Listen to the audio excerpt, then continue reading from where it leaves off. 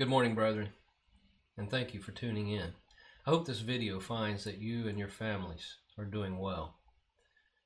I'm well aware that there could be some tuning in who are not members of our local congregation, the Northfield Boulevard Church of Christ. Welcome to our study this morning. As you can see on this screen, when we assemble, we meet at 2091 Pitts Lane in Murfreesboro, Tennessee. And when we assemble, we meet for Bible study on Sunday mornings at 9:30 and on Wednesday evenings at 7. We invite you to join us for those, as well as our worship services on Sundays at 10:30 a.m. and 6 p.m. You may have noticed that I used the phrase, when we assemble, a couple of times. During the current crisis, members are not assembling at the building until further notice. And anyone can check out our website at www.godsredeemed.org to get the latest information on that. My name is David Creech, and for the second quarter of this year, April through June, I was scheduled to teach the adult class in the auditorium, and my assigned material was the book of Acts. And actually, my assignment is the first 12 chapters of the book of Acts for this quarter. So go ahead and be opening your Bibles to the New Testament book of Acts. Even though this class was originally scheduled for the adults, I know that some of my viewers may include some from the younger classes. So I'll try to keep that in mind as we move along. There may also be some who are watching today who are new to the Bible. If that describes you, then the book of Acts is the fifth book in the New Testament. The front of your Bible should contain a table of contents. You can open there and see that our Bibles are roughly divided into two sections. The first section is the Old Testament, and the second section is the New Testament. And again, the book of Acts falls right there after the first four books of the New Testament, which are also known as the Gospels.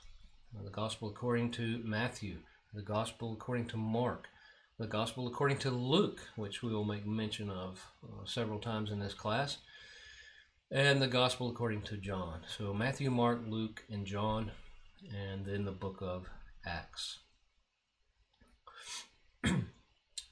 What I want you to do, first of all, is look at the heading in your Bible for this book. You can see that mine says the Acts of the Apostles. And by the way, in case you're wondering, I'm using the Olive Tree Bible Study software. So I have a New King James Version. So depending on your particular translation, perhaps even the particular printing of your particular translation, you may see the title of this book in a number of different ways. Either the Acts of the Apostles, like I have here, or if you have a very old Wycliffe Bible, or if you're like me and you have a copy of it in electronic format, it says the Deeds of the Apostles. And by the way, John Wycliffe was a priest in the Roman Catholic Church in the early 1300s. That would be the 14th century. He was also a professor at Oxford University. He advocated that the Bible should be translated into the vernacular, that is, the common language of the people. Imagine that. You realize there was a time when the common people, the ordinary churchgoer like you or I, did not have access to the Bible like we do today. And even if they could get access to it, they couldn't read it. At that time, the Roman Catholic Church used the Latin Vulgate. It was up to the Catholic Church to read the Word of God to the masses in Latin and then tell them what it meant. So we are so blessed today. Despite all the things going on around us, we have the Word of God translated into our own language. We can even choose from a number of different translations. And even as many of us are isolating ourselves as much as we can from the world around us, from this scourge they call COVID-19, we can still pick up our Bibles read it, study it, and know what God wants from us without having to depend on someone else to do that, to read it to us and tell us what it means. Of course, the Catholic Church disagreed with John Wycliffe about that, but Wycliffe translated it anyway, from the Latin into what we would call Middle English. Now, to kind of finish this story, Wycliffe was declared a heretic. He was excommunicated. The Catholic Church either seized or bought up as many of his Bibles as they could find, and they made a huge bonfire out of them. And after his death, the Catholic Church dug up his bones, burned them, and spread his ashes over the river Swift. And you see, back in those days, the Catholic Church taught that if your body was cremated, and particularly if the ashes were not contained within a sort of sealed container, then you could not participate in the resurrection. I guess the thought was that if your body was scattered in a million different directions, that God himself wouldn't be able to put you back together again. Of course, that's not true, and I don't even think the Catholic Church teaches that today. But back in those days, having your body, your bones, burned and then the ashes scattered was the worst sort of condemnation one could receive. And so, pardon the detour down history lane about John Wycliffe. I find that sort of thing just fascinating, and I thought you might as well. So Wycliffe's Bible would say Deeds of the Apostles, and I'll not try to translate or pronounce that you see on the slide there from Middle English, but the Deeds of the Apostles. And more often than not, the title in your Bible may simply be the abbreviated name Acts. Now, most of us have been around the Bible and Bible studies long enough to have heard the phrase Acts of the Apostles. And we can so easily just take it for granted. We know, or at least we have a broad idea of what the book is about. But as I was preparing this lesson, I was thinking, what if someone watching or listening today has never heard that phrase before? And they open up their New Testament to the beginning of this book, and the title is simply Acts. What would such a person think about the contents of this book? In a case like that, we could easily see where someone might be sort of left in the dark about what this book is all about. And I mean, let's face it, Acts is not a very descriptive title, is it? And the word act it has different meanings, doesn't it? An act can be the process of doing something. Is this book about some people doing some things? An act can be a formal decision or law. For instance, an act of Congress. So one could wonder, is this book about the church making formal decisions or laws? An act can be the main division of a play. For instance, Hamlet, Act 1, Scene 1. So again, someone might wonder, is this book like a play where actors walk onto the stage and the story sort of unfolds before our eyes before they eventually walk off? An act can be a false show, a pretense. For instance, someone might say that a politician's remarks were all an act in order to secure votes. Is this book about false pretenses on the part of some people in the early church? And I have a couple of examples of how we can say something about the book of Acts and someone else can completely misunderstand what we said. This first one is a personal example. When Linda and I were stationed in Panama with the Army in the late 90s, we had Aaron and Brian with us, of course, and we met with a small group there.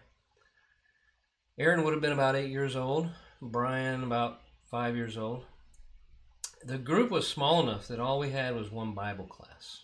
Everyone, young and old, was in this one class. I remember teaching there on one occasion, and as some of you know, I like to ask a lot of questions. And one of my questions was, the book of Acts can also be referred to as the book of what? Well, both Aaron and Brian were always eager to answer these questions when they could, kind of show up the adults in the class. And on this particular question, Aaron shot up her hand and blurted out with all the enthusiasm an 8-year-old can muster and said, "The Book of Virgins."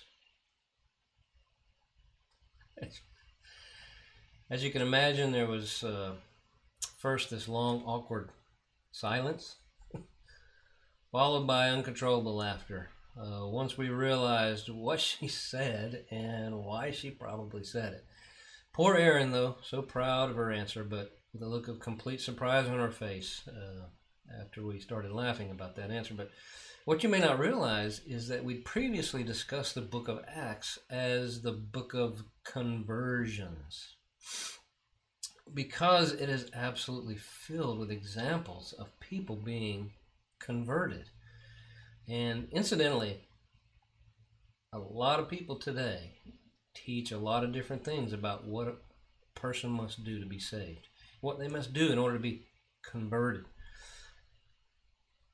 Not everyone can be right, can they?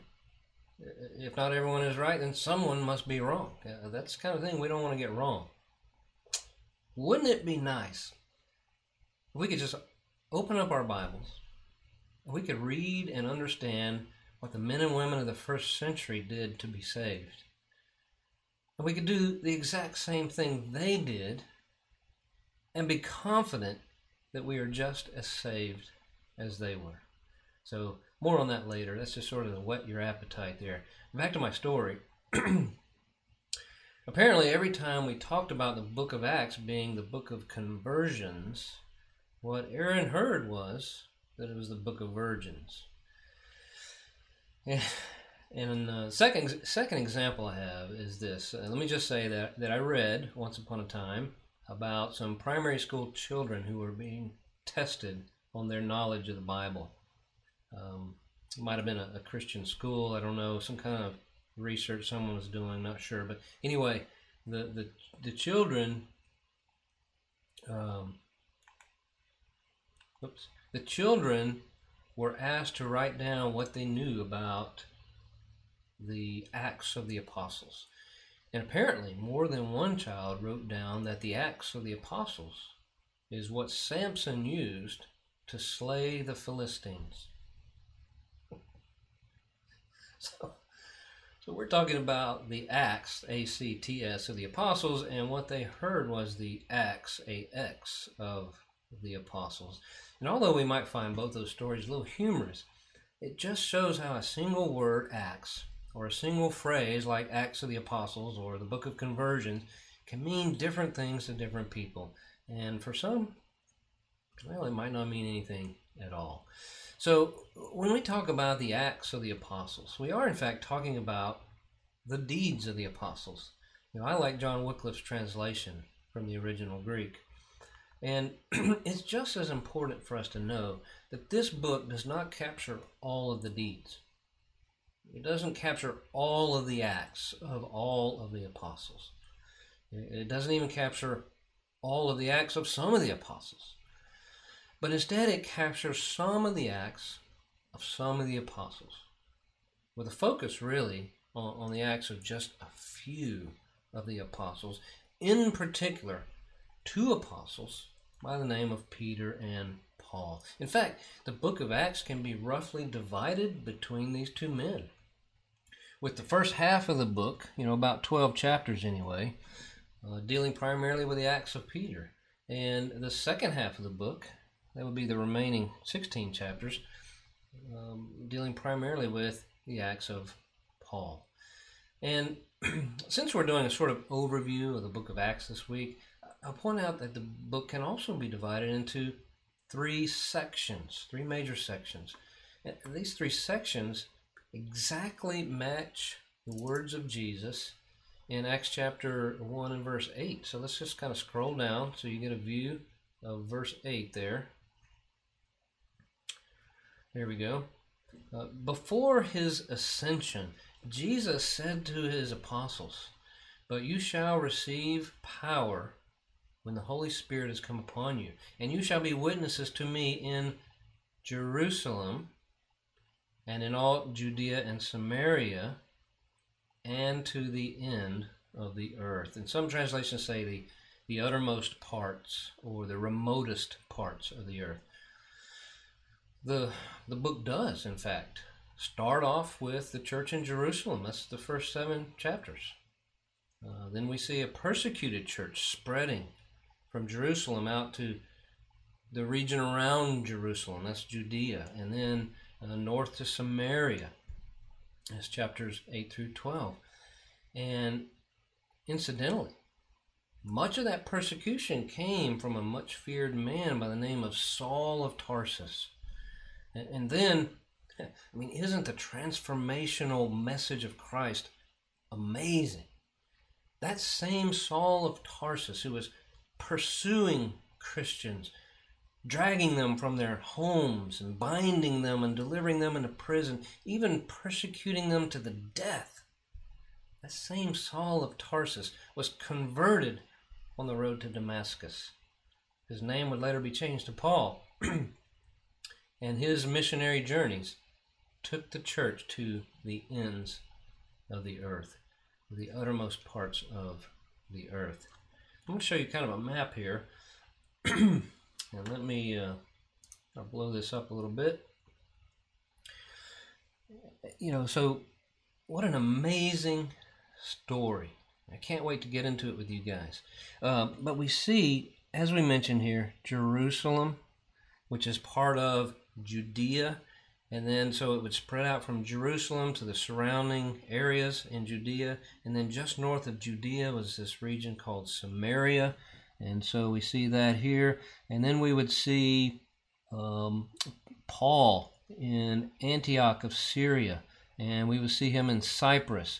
We would see him in Antioch of Pisidia and in other cities of the Galatian region.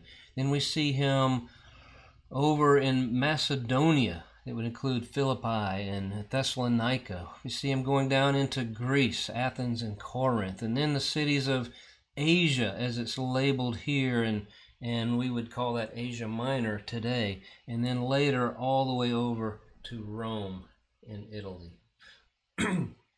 So again, what an amazing story. But for now, let's continue our overview of the book of Acts. One of the next questions we might ask in a study like this is, who wrote the book of Acts? Sometimes we ask that like it's a trick question or something. Yes, the Holy Spirit was the author of the book. As for all books of the Bible, let's turn over to a very familiar passage in 2 Timothy chapter 3 and verse 16, where we see that all Scripture is given by inspiration of God. And there are other passages that talk about the Holy Spirit being the one to reveal the Word of God and to bring all things to their remembrance and so forth. But the question here is, who actually wrote it down? Who penned it? Well, I've already mentioned Luke a couple of times, even though, strangely enough, the writer of the book does not name himself. But there are a number of clues as to who it was. Enough, in fact, that there's almost unanimous agreement that Luke was the writer. And that agreement comes from a world where it seems few people can agree about much of anything. So what are some of those clues? Well, we know that the book of Acts was also the writer of the Gospel according to Luke. In the opening words of Acts, let's turn back over to Acts. There in those opening words, we see the writer is writing to a man by the name of Theophilus. The writer talks about the former account that he'd written of all that Jesus began to do and teach. Now, the inescapable conclusion here is that the writer of Acts is talking about a previous account he had written of Jesus' life. And that sounds like one of the Gospels, doesn't it? And which of the Gospels just happens to have been written to Theophilus? The Gospel according to Luke. Of course, both books were written to the same person. Let's turn over to Luke chapter 1, looking kind of at verse 3 there. Luke refers to him as most excellent Theophilus. I'll kind of highlight that there for you. Most excellent Theophilus. So he was likely a person of some importance, perhaps even a government official who at least took a keen interest in Christianity. The end of Luke dovetails nicely, perfectly in fact, into the beginning of Acts. The style and language point to a single author. We know that Luke was a physician. Let's turn over to Colossians 4:14.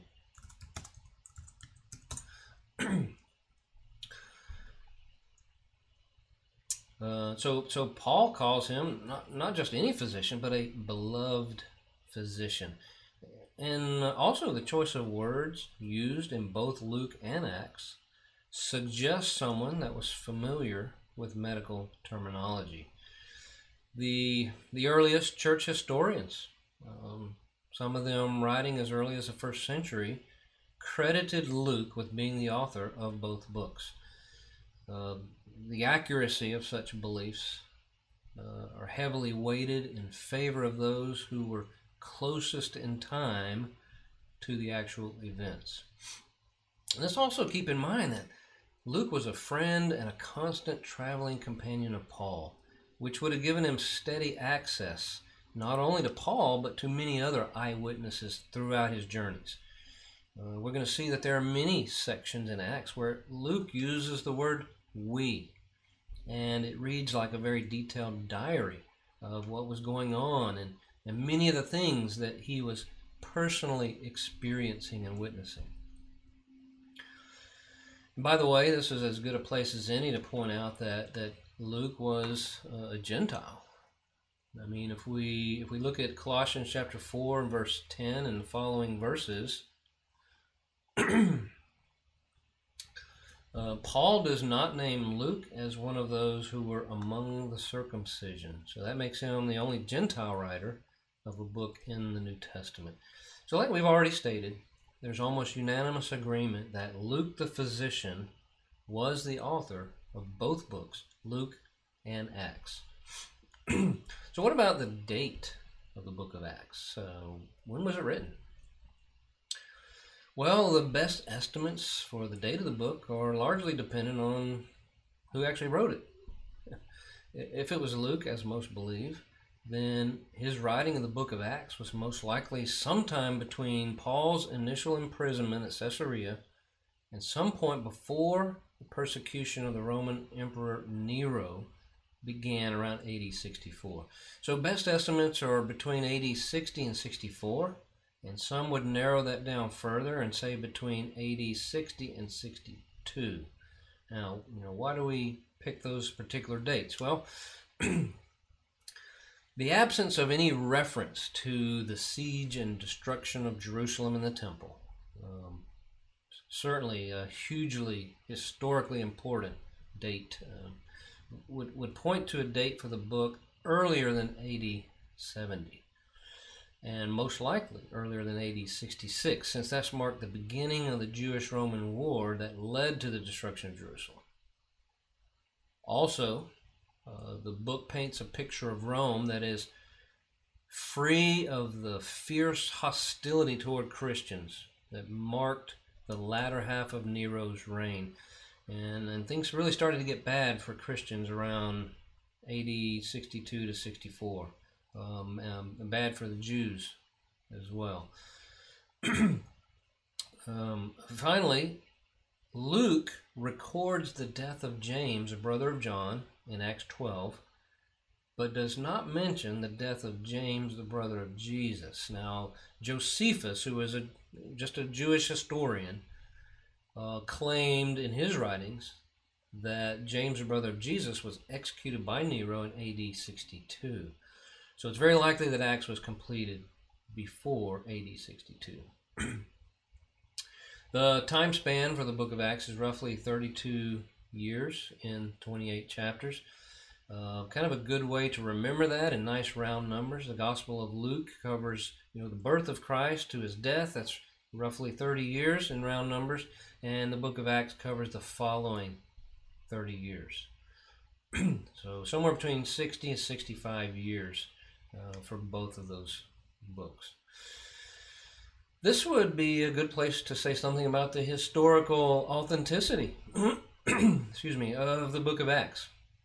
You may have heard this before. A man by the name of Norman Geisler, he wrote a book called I Don't Have Enough Faith to Be an Atheist. He talks about a skeptic by the name of William Mitchell Ramsey, and this would have been in the early 1900s. He set out to disprove the Bible once and for all. And, there have been a number of skeptics and atheists who set out to disprove the Bible and then ended up convincing themselves that the Bible was in fact the Word of God.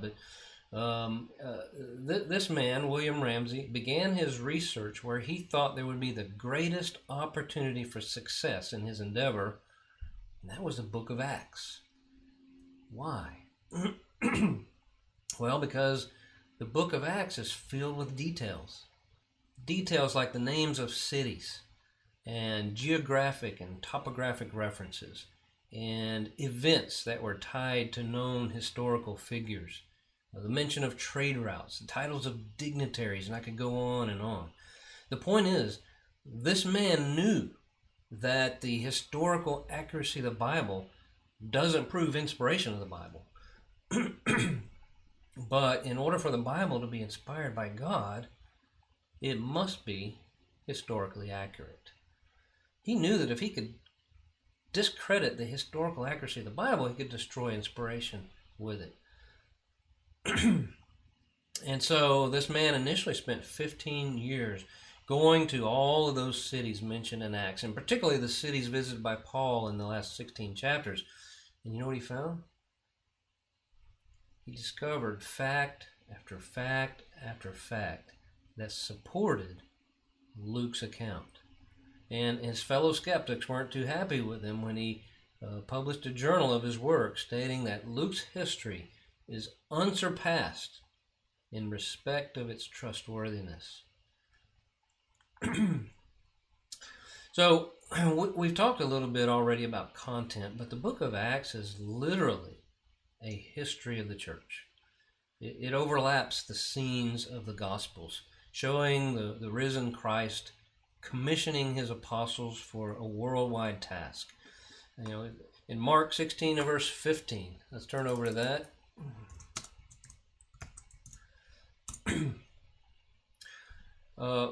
Jesus' final command was go into all the world and preach the gospel to every creature.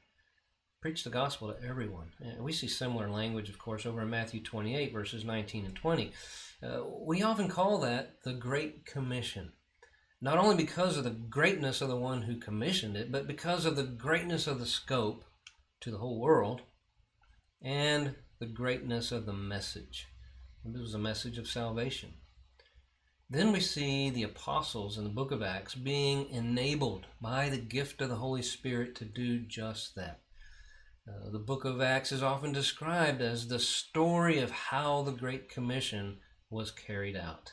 And think about this. Luke's first account to Theophilus, that would have been the gospel according to Luke, included all that Jesus began to do and teach.